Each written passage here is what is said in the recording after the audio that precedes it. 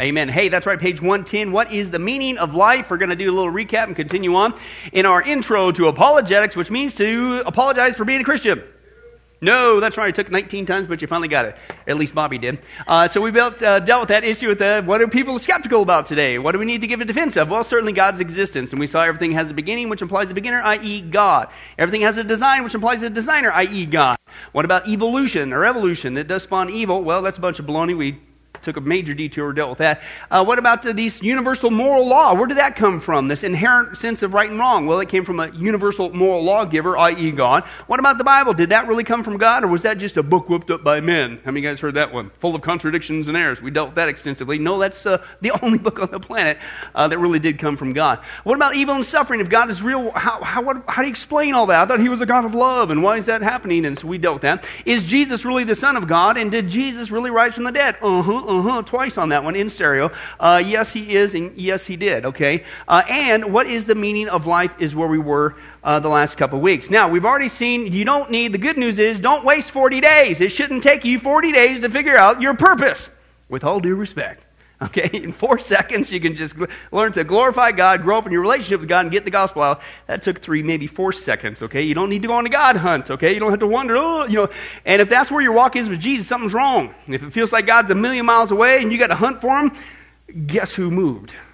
Okay, you did, not God. Now, we saw the problem is, even though as Christians we know better, the world's out there even after we get saved. It doesn't stop, when we get saved. And they're out there trying to say, no, this is the meaning of life. This is what you need to run. Okay, yeah, you got saved. But you need to run after this. You need to do this. And that's how you're going to find meaning and purpose in life. Money, wisdom, education, fame, power, fun, accomplishments, and relationships.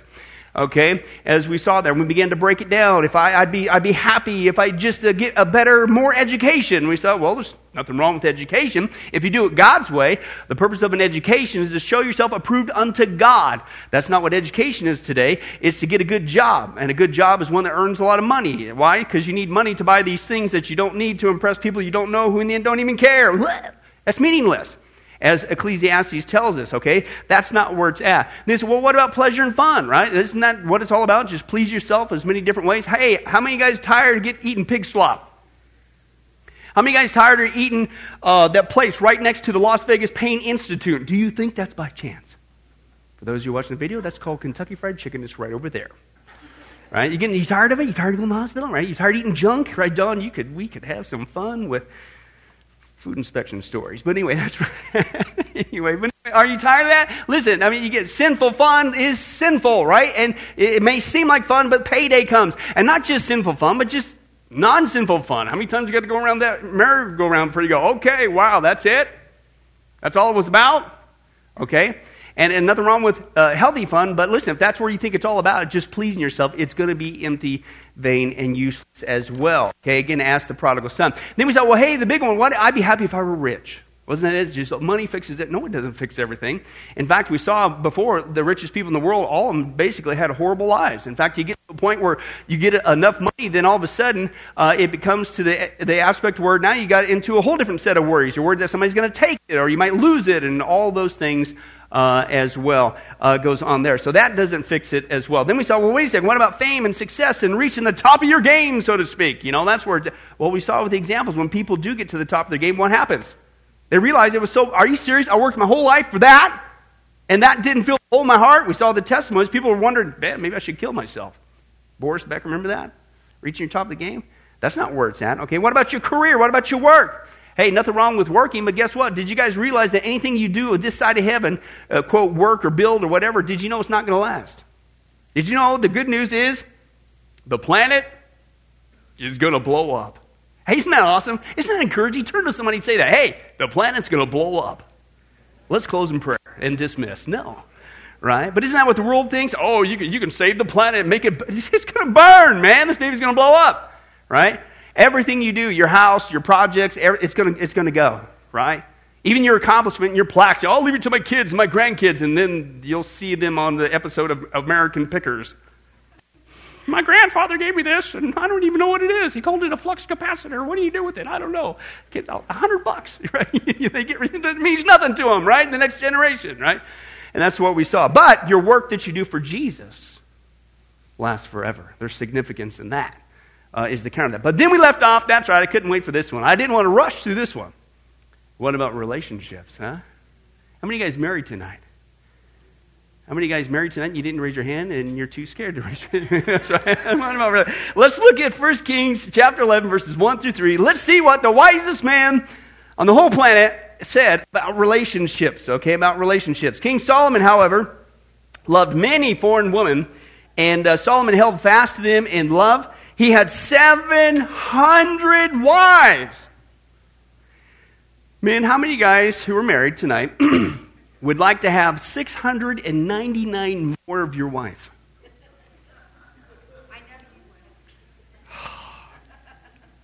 That was called a setup. Right, that was called a setup. And I know, I'm sorry, guys, I had to do it. It's like one of those questions Ken almost tried to ask me today. It's like, hey, have you stopped beating your wife yet? Run. Don't even try to answer that. You can't win on that one, right? Because if you say, no, well, that means you did. If you say yes, then you, no, right? So, one wife is enough, and we know that, but, all right, let's move on. All right, so he has 700 wives, right, this one guy, right? And of royal birth, okay, and he had 300 concubines. He was an environmentalist. And his wives, what? Gave him so much bliss in life, because that's the meaning of life. The more the merrier. No, they led him astray. Okay, is the point there. Many young people say things just like this. Hey, I would be happy if only, right? You come to Jesus, you get saved and all that. That's great stuff and everything. You come to Jesus, you get saved. You say, I'd be happy if I could just find somebody to date or marry, right? You guys ever been there? Hey, you too scared to raise your hand? Well, give it up for Bobby. All right, let's move on. But Blake says there, if I could only be in a good relationship, right? A good relationship, then I would be complete. Right? What's the word for it there? It's my soulmate. I'm just crying, just writing it up there, Tom. Because that's the meaning of life. If I could just find that soulmate, it's just perfect. That perfect relationship, that perfect person who, what's the phrase there? You complete me. Every time I go into Wendy's and I see that triple bacon cheeseburger, no, it's my wife. I'm still doing the backstroke from the porcupine question. But anyway, but why? Excuse me? Really? So that's it? Anybody ever been there? Right? You're in that crux. You just got saved, right? But you're single, right? I've been there, right? And you sit there, man, being a Christian's great. This is awesome. Jesus is all I've ever needed. I can't wait. I'm going to heaven. This is amazing. But then you hear about this thing called the rapture, and it could happen at any time, and it could happen tonight. And you're sitting there going, okay, that's cool, but I kind of like to get married first. Could you wait a little bit, Lord? Have you ever been there, right? Because you still are holding on. It's just that if I just had that. Now, again, as we're going to see, there's nothing wrong with the relationship. But, folks, there is no such thing as a perfect relationship. Okay, there is no such thing as a perfect relationship, and eventually people are going to let you down. But to explode that myth, let me share with you this amazing story. Once upon a time, there was a perfect man and a perfect woman. How many of you guys realize this is a story? Okay, and they met. Well, after a perfect courtship, they had the courtship, they had a perfect wedding. Their life together was, of course, perfect. Well, one snowy, stormy Christmas Eve, this perfect couple was driving their perfect car along a winding road, and they noticed that someone at the side of the road in distress. And, of course, being the perfect couple, they stopped to help. So there stood Santa Claus, that's right, with a huge bundle of toys. And not wanting to disappoint any of the children on the eve of Christmas, the perfect couple loaded Santa and his toys into their vehicle, and soon they were driving along delivering toys. However, the driving conditions deteriorated, and the perfect couple and Santa Claus had an accident. And only one of them survived the accident. So the mind-numbing question, who was the sole survivor? The answer? The perfect woman survived. Why? Because she's the only one who really existed in the first place. Everyone knows that there is no Santa Claus and there is no such thing as a perfect man. Yes, Brandy paid me to read this. Okay. But no, hey man, we got to stick together, right? Stop and think about it logically. If you're like me and you think about this, then logically, if there is no perfect man and there is no Santa Claus, that means the so-called perfect woman must have been the one who was driving, which explains why there was an accident in the first place. I'll give you your money back later on. There is no perfect relationship, right? How many times do we have to fall for that? And that's what he says. Okay, of course there is some truth to this. He's not saying that all relationships are bad and that if you desire to be married, that's not bad, right? That's a good thing. God instituted marriage. Okay, his way, that's the key for good, right? It's not good for man to be alone. That's what he says. Even God said it's not good for man to be alone. Ladies, how many of you guys can confer, right? We need your help, okay, on certain things, okay? But listen, it's not bad, right? But you're not going to have a perfect relationship, right? And part of it is because, I don't know if you guys have learned this in marriage yet, but did you realize you married somebody who has a sin nature? Raise your hand. Can you believe that? You wake up one day and you go, what? What did I do? Right? Right? And then guess what? They just married somebody who what? Has an even bigger one than them. Right? And so guess what? We're not perfect. We have a sin nature. We still blow it this side of heaven, right? Praise God when we get to heaven and the sin nature's gone. But we're not there yet. So you're going to do some things that hurt, right? And so if you think you put all your eggs in this basket, if I just have that perfect relationship, life is full of meaning and purpose and that whole amount, not condoning it, but sometimes you hurt each other, right? And then goes right out the window, right? So we all have a sin nature, okay? And it's not all it's cracked up to be. It's not that marriage is bad, but don't sit here and think it's going to be perfect, soulmate, perfect. You're never going to, right? It's just not going to happen. One guy, there's this, actually a lady, she was a dietitian, and she was addressing this large audience in Chicago, and she began her presentation with this. Ready, Don? The material we put in our stomachs is enough to have killed most of us sitting here years ago. Red meat is awful, and soft drinks erode our stomach lining, and Chinese food is loaded with MSG, and vegetables can be disastrous, and none of us realizes the long-term harm caused by the germs in our drinking water. But there is one thing, she said, that is the most dangerous of all, and we all have or will eat it. Can anyone here tell me what food it is that causes the most grief and suffering for years after eating it? And just then the 75-year-old man stood on the front row and says, wedding cake. Man, I see you're thinking I'm pessimistic. No, I'm realistic, right? Right? There's good times, enjoy it. We're going to get to it, hopefully, because I got to make up some ground after this. That you can have good times, enjoy your spouse, and all. Nothing wrong with that. But if you think it's always going to be perfect, you're headed for a heartache. And how many people do that? And what happens is when it doesn't pan out, and that, because what's the unrealistic expectation? Soulmate, which does imply that they're going to be perfect, and everything's going to be great, and we'll never argue, we'll never disagree, they'll think like me, they'll act like me, what? Give it up. And so what happens is you keep pressing it, but it's got to work out, and they got to think like me, and they got to act like me, and it'll never happen. But you keep pressing that, what do you do? What's society do? Well, I guess I was wrong. So they're off into another search. They go dump that person instead of make the best of what you got. They go dump that person and search for that next supposed soulmate and perfect thing, and then leave a trail of destruction over and over again. Because it's like, listen, give it up. It's not going to be perfect. Make the best of what you got. Trust God. Do it His way. Okay? Also, I would say that, I don't know if you guys have noticed this, that, Ken and Jess, you're young whippersnappers, right? Your skin's still relatively tight. But something else impacts your marriage you got to be prepared for. It's not perfect. It's called this age thing. Have you noticed that? Have you noticed after a while that the spirit of Sagacon takes you over and your once buff muscles start developing wings and you flap away in the wind, and it's like, what happened? Right? You get old, you change, right? And a lot of people, they build their relationship off of superficial external things. And you're in for a heartache. Because reality is going to set in one day, okay? For instance, ladies, you look over one day at your husband, and you notice, correct me if I'm wrong, you notice that he's got this large bulbous thing growing out of his midsection. It wasn't there when he walked down the aisle, right? And so you're sitting there going, what happened to him, man? Did he ingest tapeworms last time he was out hunting? Maybe they're multiplying in there. He's eating for 12 now. He's swelling up. Should I call a doctor? Is it going to pop? Is it going to blow? What's going on?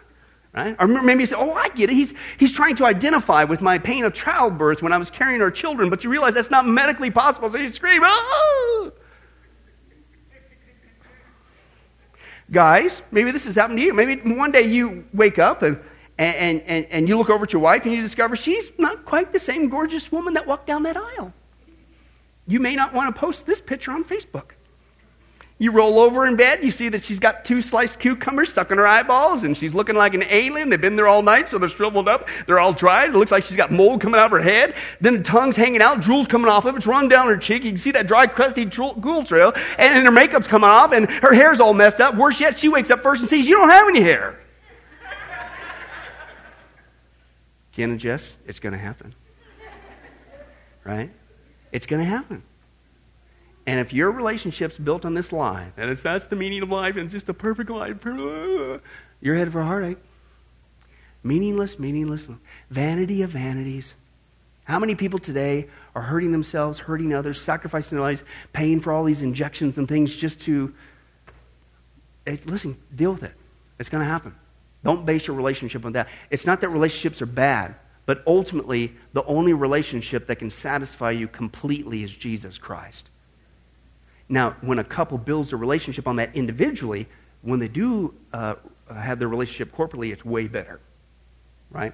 But it's never going to be perfect, but it's much better. Relationships are so important, he says, and great, but they will not, and they cannot make an incomplete person incomplete. Now, that's probably the biggest blank ever.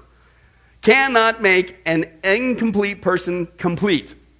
I'll say it again. Cannot make an imperfect person complete. So let's get to the last chapter then. All right. What is the meaning of life then? So we saw the things that don't work. We saw the things that our society says every single week. Here's what it is. Here's what it is. And it's a lie. It's a bankrupt. Well, let's take a look. What does bring joy, peace, and meaning to our lives? Well, if you tilt your head this way and you look like Pat Benatar, apparently, you can answer the question. That's what we're going to do tonight. In the book of Ecclesiastes, the writers with all these things that we think ought to bring joy, and he deals with them and renders them meaningless. So this leaves us obviously with the question, okay, Mr. Pessimistic, what does bring happiness, joy, and meaning? Well, let's take a look at that. The writer of Ecclesiastes answers this question in two ways. First, in the midst of telling us what does not bring meaning, that's what we've been seeing for the last few weeks, he sprinkles verses throughout the book with part of the answer. So let's look at the following verses that create a common thread throughout the book. Okay, chapter 2, verse 24 through 25. A man can do nothing better than to eat and drink and, underline this, find satisfaction. Means you need to discover it. Means you need to look for it. Find satisfaction in what? In your work. Find satisfaction in your work. This too I see is from the hand of God, as your blank there. This is the hand of God, for without him, who can eat or find enjoyment? Okay, chapter 3. Verse 12 through 13, I know that there's nothing better for men than to be happy and do good while they live. Right? Underline that, do good. Right? How many guys realize that when you do bad, kind of makes it worse in life? So it would behoove you to try to do good. Right? Doesn't mean it's going to be perfect, but it's a much better way to go. Okay? And that's what we said many times before. Name one commandment in the scripture that's bad for us. Why does God even have the do nots in there? Because if you do those things that he says do not, they hurt you. Right? God's never been hung up on rules. The reason why we have so many do nots is because of the purveyance of sin. And he's trying to protect us. But you do good, okay, is what he says there. That he says that you may live, okay, that everyone may eat and drink and find satisfaction in all his toil. This is the gift of God. Right? So he talks about work there specifically, not just doing good, but specifically work. He says, find satisfaction in that. Find satisfaction in that. Okay? This is a gift from God. This is from the hand of God. Why? Right? Because most of us, what does it drill into our heads? Oh, work is bad. Work is horrible. Just something to get by and just means nothing just for pay. No. Now, if your attitude, we've talked about this before, if your attitude at your workplace is just about a paycheck, you're in a heap of trouble. And it is not going to be joyful. And you probably won't be able to find satisfaction because you got it reversed. You know, I shared before in the past when I was going to Bible college, going to school at night, working full-time during the day for about 7 years, then it was a challenge. You know, so I was chomping at the bit. I was wanting to get in ministry, and man, you know, all this stuff. And it's like, no, listen, you got it all wrong. The reason why you're having challenges at your work, the reason why you can't find satisfaction in it, because you got your priorities messed up. The number one reason the Lord worked in my heart that you got, and you, of all places, all employments, all vocations that you could be doing, why this? Right? I don't care what it is. Flipping a burger, doing paperwork, I don't care. Right? Number one, it's a mission field. Right? Gee, what a concept. It must be in the Bible somewhere. Hey, if you're surrounded by non-Christians and you're the only Christian, what are you supposed to do? Witness. Do you think it's by chance? He could have you working over here, in this state, in this country, why here? They don't know Jesus. Great place to start. In fact, you spend more time at your workplace than body. In fact, sometimes you spend more time at your workplace than you do with your own family.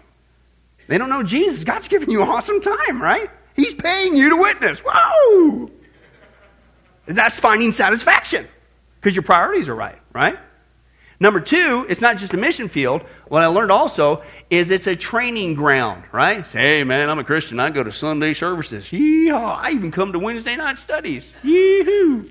That's a double yeehaw, yee-hoo, right? I mean, this is awesome. I'm learning so much, right? Well, where do you think you get to put it into practice? Right? Scripture says don't just be a hearer of the word, be a doer. Right? Have you guys ever noticed that you can know a lot of Scripture, but it doesn't always translate into how you live? So you know what happened? It needs to get worked into your heart. So how does it get worked into your heart? Practice. And what better way to practice all the things you're learning on Sundays and Wednesdays, and dare I dream every day that you're individually in the Bible? Preachers can dream, Bobby. Right? Yeah, okay. Where do you think you get to put it into practice? Your workplace.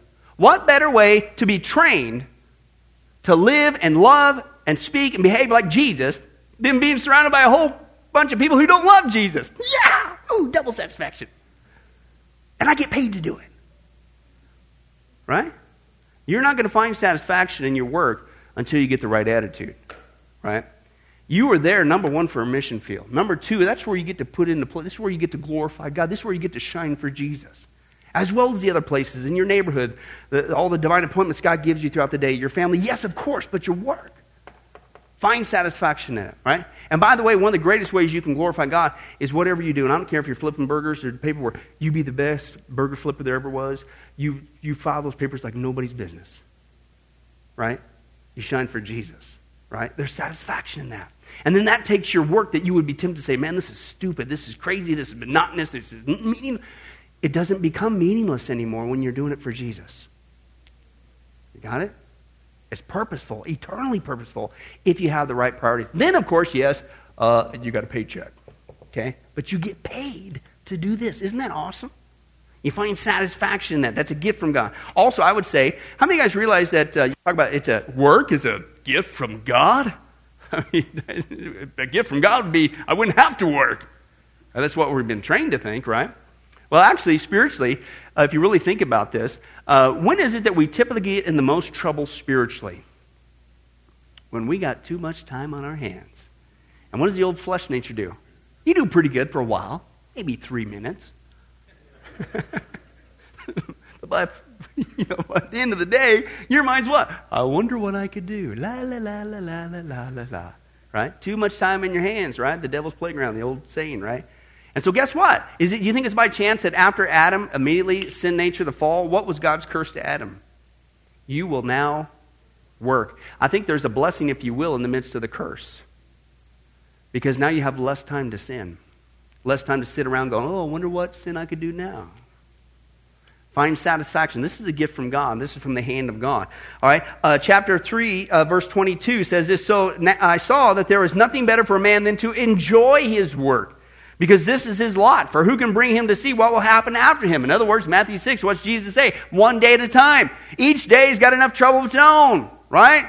Just one day at a time. Don't go into a future you don't even know you're going to have. Don't go in the past that you cannot change. If you got to learn from it. Yes, but live today. Seek first His kingdom, His righteousness. Do it for Jesus. You're going to find satisfaction that one day at a time. You can enjoy it now, right? Moves on, chapter 5:18. Then I realized that it is good and proper for a man to eat and drink and to find satisfaction in his toilsome labor under the sun during the few days of life God has given him, for this is his lot. Okay? Chapter 18, verse 8, verse 15. So I commend the enjoyment of life, because nothing is better for a man under the sun than to eat and drink and be glad. Then joy will accompany him in his work all the days of the life God has given him under the sun. Chapter 9, verse 7 through 9. Go eat your food with gladness and drink your wine with a joyful heart, for it is now, not tomorrow, not in the past, it is now that God favors what you do. Always be clothed in white, always anoint your head with oil, and he throws this one in. Enjoy life with your wife, whom you love. Right? So let's put it all together on the next page, right? And wrap this up together. We've been taking several weeks of what we know cannot provide that satisfaction and meaning in life. But where can we find? Well, according to the book, here's some answers. It almost sounds too simple. He basically says, look around you. Look at the blessings God has given you today. And so what? Guess what? Enjoy the blessings. Right? Enjoy the blessings is your blank there. Be glad and thankful about them. Have you ever noticed that all the stuff that you kind of sometimes complain about, but if you were to just stop and think of all the good things about that person or that situation or that thing, it's not really that bad. And sometimes when you think you really got it that bad, if you do what the song says, count your blessings one by one, then you'll see what the Lord has done. Remember we talked about, I think it was in the discipleship study, one of the neat things in the Old Testament that God had the Israelites do is he'd have them set up these memory stones. Everyone's like, why does he always have them pile up these stones? Why is he talking about these stones? Well, those were for them to remember. And then he would say, and don't forget, tell this to your kids, right? What I did for you. Don't forget, tell them to your kids, and your kids see their eyes. So why is God having them remember stuff? Why is he having them repeat stuff? Because you know what? We always seem to focus on those couple negative things, but we forget the 5,000, 100 million ways that God has blessed us. Isn't that it?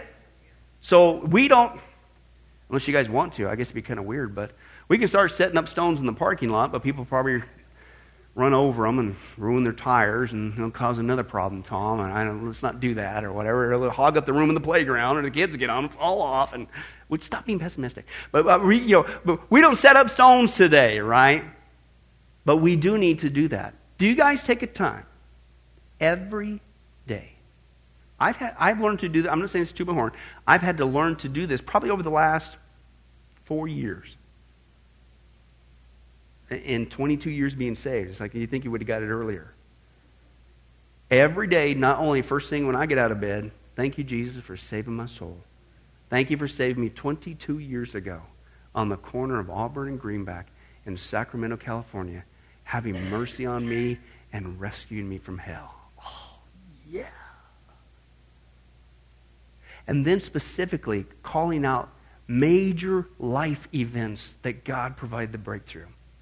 And purposely either write them down and or remember them. God, thank you for providing that breakthrough for us. God, I remember that, God, last year, man, we thought, man, what are we going to do? And you did it, and this, right? And you start off like that. It's like, whoa, life was awesome. And then present your request or whatever, however, that's between you and God. But take the time to recount what God is doing. Enjoy what he's doing. Are you kidding me? He has so blessed our socks off. It's awesome, right? Especially when you look at other countries. Right? As we talked about that last time. We are so blessed here. What are we whining and complaining about? Life is awesome. Enjoy the blessings. Find satisfaction in today. Appreciate what he's done. It'll radically change your attitude. Okay? We got food to eat. We got clothes to wear. We got typically a job or some sort of income coming in or something, whatever. We got a spouse or relationship, most of us, and all think, hey, life is good. Life is good. That's just icing on the cake.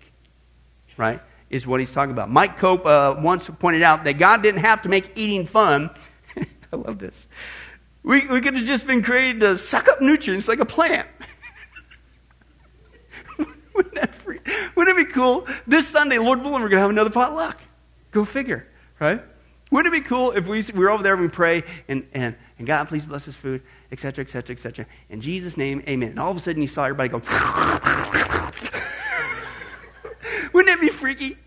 And if you were a newcomer and you came to a church and you saw it, what would you do? You'd run, right? That's not a joy. That's freaky. That's right. Aren't you glad that God made eating food fun? All right, let's have some fun with this, right? You're not sucking it up like a plant. That ain't fun, right? How many guys say, hey, let's have a potluck? And we all ingest energy by photosynthesis. Oh, that was so awesome. Got a napkin? Right? God made food eating fun. All right? I'm going somewhere with this. Hang with me. Right? How many guys ate a meal in your car last week? Fast food, whatever, stuff like that. Always in a big giant hurry is the issue, right? And then we're a fast food culture, right? We pride ourselves in working through our lunch, right? Ecclesiastes says, stop! Put the phone down. Put the cell phone down. Let the answer machine pick it up. Enjoy your meal with your family. Why? Because it's a gift from God. Now, this actually started for us as kind of an ongoing joke in our house with the buffets. But back when I was pastor in New York, as you guys know, weather permitting, you really didn't get to do a whole lot, at least compared to West Coast living, right? And it was a major adjustment for us. Because it's like, all right, I get one day off, Fridays, right? Let's go do something. I'm ready to go have some fun with the kids and the wife too. And so, and you open up the door, it's like, it's raining. All right, let's not do that. All right, next Friday, hey, it's 20 below. Okay, stay inside the house, right? Hey, it's grassy with the kids. Hey, it's snowing. It's not here. So there was a lot of, so all of a sudden, I wanted to spend time with the family, right? And so, we didn't have the cornucopia of food places here. So, but I wanted to go spend some time with the family. I wanted to go do a guy thing and eat a guy meal, right? So they have this Old Country Buffet. You ever heard of those places? Old Country Buffet. It's like a smaller version of Golden Corral. A really small version. But anyway, so I was excited about it. So we actually got on this kick ask Brandy, every Friday. We're going to that buffet. And I'm not making this up. We had one guy, when I told you the story about how we had this Ford Taurus and finally blew out, right? And we had that thing paid off. It was awesome, no car payments. And I was praying in the basement. I says, God, I don't really want to choke down another car payment, but you know we need another car. You know, Brandy's home with the kids, homeschooling. I got to go, drive around, so we need another vehicle. 2 days later, I get an email from a guy. He basically gives us this Mazda Tribute 4-wheel drive, leather seats, heated seats, good for back there. It was awesome, free, right? So that was cool. Anyway, I got that, and so here comes the Friday, right? Because we developed a phrase. It was this: family time is buffet time, right? Okay? And so I get up this one Friday. We just got that thing, and it was snowing. We got the door, dun, dun, dun, and it was like, oh, no, you don't. I got 4-wheel drive. Remember that? We were driving through a snowstorm, man, right? Because I am going to have family time. Now, here's the deal. It finally started to dawn on me. My kids are still sick of it today. It dawned on me. No, it really was. For me, I'm crazy, stinking busy, right? I don't eat lunch. I just keep plowing through. I live that schedule. I got one day off, and I miss my family. I want to spend time with family, and I don't want to sit around. It was so funny. We did this just the other night, right? We're up in the family room upstairs, right? And Mike was over there, and he was on his cell phone. I was over here doing research on the laptop. Rebecca was over here on another laptop. Billy was on the Kindle. And then we were like, it was completely silent. All you hear is click, click, click, click, click, click, click, right? It's for at least a good hour, right? And then all of a sudden, I just couldn't take it anymore. I was done with mine. I closed it. I said, hey, Mike, that's some good family time, wasn't it? We bonded. It's like the change in culture, right? So this was the time. There's none of that stuff. Phone, just like he said, stop. And we take our time at that buffet, and I make my giant salad that people stare at. Right? And we talk. And I love that. I still love that. It's a talk. It's good. It's good because everything's shut off. It's food, meal, sharing a meal together. That's awesome. Families typically, the average kid talks to their parent one-on-one over a whole week, less than a half hour. And that's not even really meaningful talk. It's like, get your shoes on. You know what? And you wonder why relationships fall apart, right? And why there's such a strain. Now, I'll tell you this. It didn't dawn on me until about a month, 2 months after we moved here. And we've got this New York thing going on. Family time is buffet time. Family time is buffet time. Family time. Right? You got Joel and Heather. Right? Wait a second. God moved us to Vegas, the buffet capital of the world. This is awesome. I love it here. Anyway, let's move on. So, family time, that's what he's saying, right, is eating food. It's good. Stop. Enjoy it. Okay? What did Paul say in the scripture? Didn't he say, hey, I buffet my body? No, it's buffet. It's buffet. I had to say that one. Okay, but I'm not making this up, folks. This is to find satisfaction in. This is to find meaning. This is to help your relationships. This is to enjoy. How many times did he say over there, enjoy, enjoy, enjoy? Eat. It wasn't just work. It wasn't just toil. It wasn't just your spouse. He said eat and drink. Why? There's something about, as crazy as it is, having potlucks, we get to know each other better. There's no distractions. We have time for communication and the conversation. Enjoy it. Enjoy it while you got. Acts chapter 2 real quick, because I'm not making this up. Acts chapter 2. Let's take a look real quick. And this is actually the early church. And I'm telling you, man, when you can just get some good fellowship, healthy fellowship, it's not just good for you, it's a powerful witness, right? Because what's the rest of our world doing? They're still going crazy, right? They don't have time for anything. They don't stop and share a meal. They don't stop and have a conversation. They don't stop to get to know one another, right? But Acts chapter 2, let's take a look there. And verse 42 through 47. And listen to what the early church was doing. Listen to what happened as a result there. Okay? And it says there, they devoted themselves to the apostles' teaching and to the fellowship of the breaking of bread and to prayer. Everyone was filled with awe, and many wonders and miraculous signs were done by the apostles, and all the believers were together and had everything in common, selling their possessions and their goods, and they gave to everyone as he had need. Every day they continued to meet together in the temple courts. Listen, they even what? Broke bread in their homes, and they what?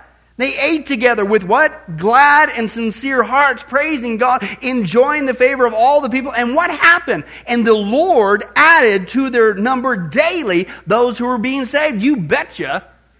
How many people today in our world today are looking for that kind of family? They don't have that in their family. They don't have time. You don't sit down and even share. They've never had a meal together as a family. Or they don't even have a complete family. Or their family's busted up. We talked about this before in the Supreme Court decision, the statistics there, if you recall. But why do so many people get involved in gangs? What does the gang give them that they never had? A family. And when you and I as Christians, we simply just enjoy our blessings. Share a meal together. Eat, work. Do it for Jesus. He blesses it. And it's a great witness. We're just doing our thing. Right? We're not... That would freak people out. We're just hanging out, man. Having fun. Enjoying. Finding satisfaction. It's a powerful witness. All right?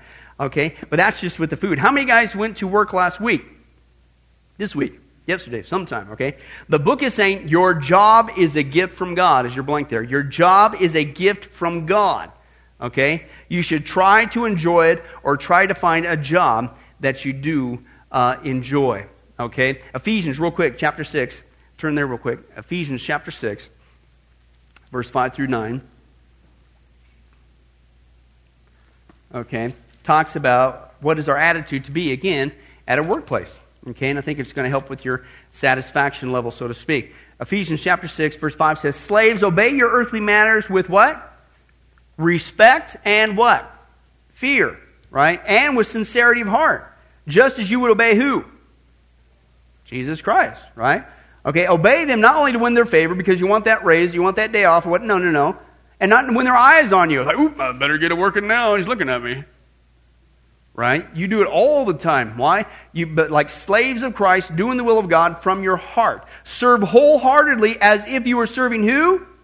The Lord, not men. Why? Because you know that the Lord will reward everyone for whatever good he does, whether he's slave or free.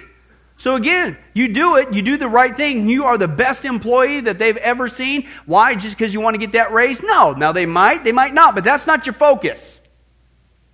Of all places, of all vocation that God has called me to do, this is a mission field, this is a training ground, and this is a place where I can show them and shine for Jesus Christ. How? By being a horrible employee. No, being the best one they ever saw. The one who doesn't complain.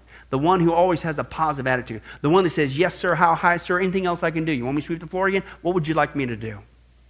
That is so obtuse. That's just basic Christianity. But that is so obtuse to people's behavior today that it just leads them like, whoa, what's up with you? Right? Hey, listen, let me tell you about Jesus. Now, not just with if you're an employee, but an employer. And masters, treat your slaves in the same way. Don't threaten them. Since you know that he who is both their master and yours in heaven, and there is no favoritism with him. So, right? So don't be some tyrant, and not just whether or not you own the business, but if you're in a management position. Don't be a weasel head. Don't be mean to them. Right? You want to be treated that way? Don't let the power, don't let the position go to your head. But you be good. You be kind. You be respectful. Don't you remember when you were just the employee? Right? Have you forgotten that? You do it for Jesus. You show them what godly leadership looks like. Right? but you do that for Jesus, okay? How many of you spent time with your wife or husband or your kids or with good friends, okay? These moments are gifts from God, okay? Gifts from God. Joy, meaning, peace, and life can't be found in wealth, fame, power, money, wisdom, or education. It can't be found in dwelling in the past or living in the future. However, it can be found in this day, okay? Doing what God has called you to do, doing it for Him, counting your blessings, finding satisfaction in that. And when you do that for Him, whatever you do, it takes on eternal value. Now what happens, whether it be our workplace or, oh, by the way, did you know we're supposed to serve Jesus Christ too? Not just in our workplace, but what He needs to do. We're supposed to serve one another in the church. We're supposed to help one another in the church. We're supposed to help. We're supposed to be that family. It all kicks into gear. Because we all know that's one of the benefits of getting married and having kids. The husband and the kids get to sit around. And there was awkward silence. Right? Now, you all work together, right? You're a family, right? Everybody pitches in. Everybody helps. Right? Same thing with the church. And what happens is, even sometimes, not just in the workplace, but even sometimes in the church place, the enemy tricks us into ruin it. Right? And we don't only have a bad attitude about secular work, but we got this bad attitude when it comes to helping out in the church. Right? We take a ministry. What is more important? What is more exciting than doing something for Jesus, and then what you were doing, that act, that behavior, that gift, that calling, whatever it is, lasts forever? Has eternal significance. Well, the enemy comes in, he tricks you into thinking it's a job. You know, I've shared this before, but I want to share it again. This is the acid test. Whether it's your workplace, that is to be unto the Lord, whether it's your service in the church, is it a job or is it a ministry? And maybe it's because you've got this job mentality as to why you can't find satisfaction there. Puts it this way, if you do it because no one else will, it's a job. If you do it to serve the Lord, it's a ministry. If you do it just enough to get by, it's a job. If you do it to the best of your ability, it's a ministry. If you quit because somebody criticized you, it was a job. If you keep on serving, it's a ministry. If you quit because no one praised you, it was a job. If you do it because you think it needs to be done, it's a ministry. If your concern is just success, it's a job. If your concern is faithfulness to Jesus Christ, it's a ministry. It's hard to get excited about a job, but it's almost impossible not to get excited about a ministry. Average churches are made up of many people doing many jobs. Great churches are made up of many people who are involved in ministry. People may say, well done when you do your job, but the Lord will say, well done, thou good and faithful servant, when you complete your ministry. Whether that's in the church, whether that's in the workplace, whether it's being a spouse or a dad or a mom. Everything that we do is, what's the scripture say? Whatever you do, in word or deed, do it all for yourself, because it's all about you. No, whatever you do in word or deed, do it all for who? God. So when you live life and you work, and sometimes it's toil, and you have these relationships, and you spend time with each other, you can find satisfaction in all of it. Because now it's transcending just the meaningless. I'm doing this for Jesus. I'm being that best godly husband or that best godly wife for Jesus. I'm being that best godly father, mother for Jesus. I'm being that best neighbor for Jesus. I'm being that best co-worker or employee or employer for Jesus. I'm being that best servant in the church for Jesus. And that covers everything throughout any given day. And when you live with that mindset, wow, life is good. Count your blessings one by one. Lord willing, next week we're going to get her finished up, hopefully, Lord willing, this chapter. And that's right, then we'll be off to the new study. That's right, world, religions, cults, and the occult. Woo! Anyway, Don's excited about it. Let's close in prayer. Well, hi, this is Billy Crone of Get a Life Ministries, and I hope you were blessed with this study. But in closing, let me ask you one final question. If you were to die today, are you sure that you go to heaven and not hell? Before you answer that, let me share a couple things that the Bible says. Did you know that the Bible says that God is holy and that we are not? And the wages of our sin or unholiness is death? In other words, we deserve to die and go straight to hell and be separated from God for all eternity. This is the great cosmic dilemma. God, who is holy and we are not, how can we have a relationship with Him? The two will never mix. Now, to make matters worse, we don't even want to admit this, even though God already knows He's God. And so God, out of love, gave us something called the Ten Commandments. The Ten Commandments were not something to just memorize or stick on your wall to give the appearance of being a religious person. The Ten Commandments were God's divine X-ray, if you will, into our heart and soul to reveal this truth that we need to admit. And that is this, that God is holy and that we are not. We are disqualified for heaven. So let's take a look at that divine X-ray that God's trying to get us to realize. The Ten Commandments, the ninth one says, you shall not bear false witness. That's lying. Okay? How many guys have ever told a lie? Raise your hand. Okay? Well, if you didn't raise your hand, you just did. You just told a lie because we've all done that. Well, that makes us a liar. Another Ten Commandment says that you shall not steal. Don't ever take anything without permission. How many of you guys have ever done that? Well, you guys already said you're a bunch of liars. All of our hands should have went up on that one. If we're being honest, God already knows. Folks, we've all taken something. We've stolen something, right? That makes us a thief. Another Ten Commandments says that you shall not use the Lord's name in vain. He's not just holy, even His name is holy. Hey, folks, let's be honest. If you can believe it, even the name of Jesus Christ has been turned into a common cuss word. Well, the Bible says that's a sin of blasphemy. Now we're a blasphemer. The Bible says you shall not commit adultery. And Jesus said, here's His standard. Even if you look at another person with lust in your eye, you committed adultery in your heart. Wow, so now we're an adulterer. The Bible says you shall not murder. And you might think, well, hey, at least I haven't done that one. Really?